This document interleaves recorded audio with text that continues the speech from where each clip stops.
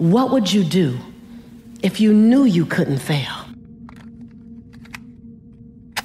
How big would you play if you knew that you can survive any heartbreak, any breakdown, any betrayal? What would you do if the things that you were afraid of you knew were absolutely nothing? They were all opportunities for you to get stronger in your faith, stronger in your resiliency. What would you do? Who would you love? How big would you play? Where would you leap? And the bigger question is, how would the world benefit differently? How would the world benefit differently because who you've decided to be? How would the world be a better place to live because fear didn't have you standing on the edge? What would you do if you were told that you get to do it afraid? That you don't have to wait for the fear to leave? That when you get in action, the fear has to dissipate into the nothingness that it always was? What would you do? How would life be different?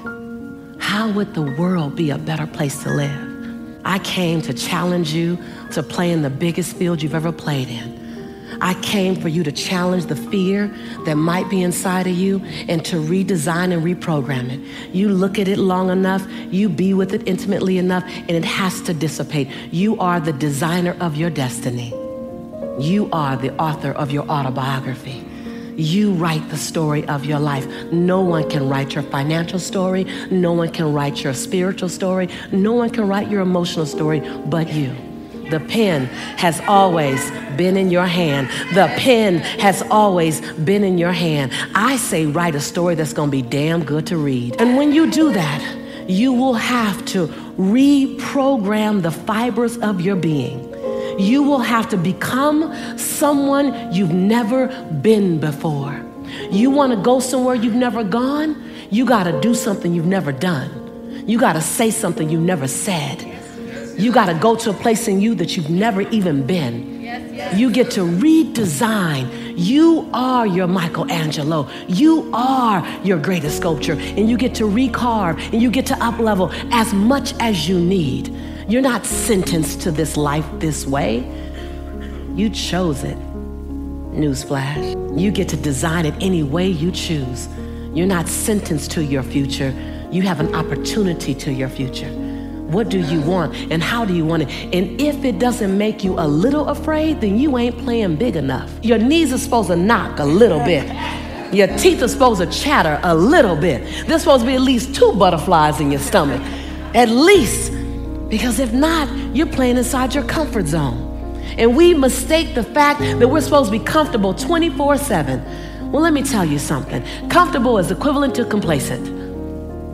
I'll choose inconvenience every day, any day, to make a difference on the planet. I don't mind being mildly to moderately to significantly inconvenienced to leave my fingerprint on this planet. So I just came to talk to the game changers and to the change agents who are willing to confront any part of you that's not speaking to your madly, wildly amazing future. Confront it. I came to talk to the change agents that are interested in evicting any fear that doesn't speak to your wild future.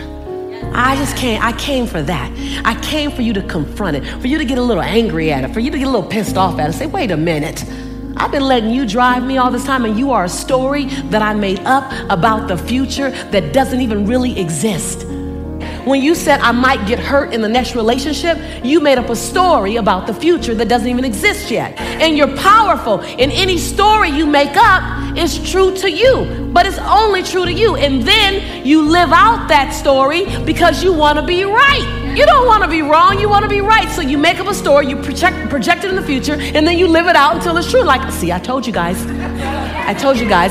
You'll like work really hard to make that story right. I just want you to know that. So I just stopped by to invite you to design a new story. I stopped by to remind you that the pen has always been in your hand, that no one else can write your story but you.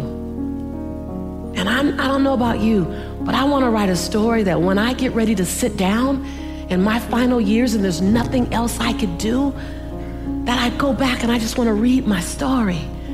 And I go, wow, I remember when I was afraid. And then I know on the next page, I jumped anyway.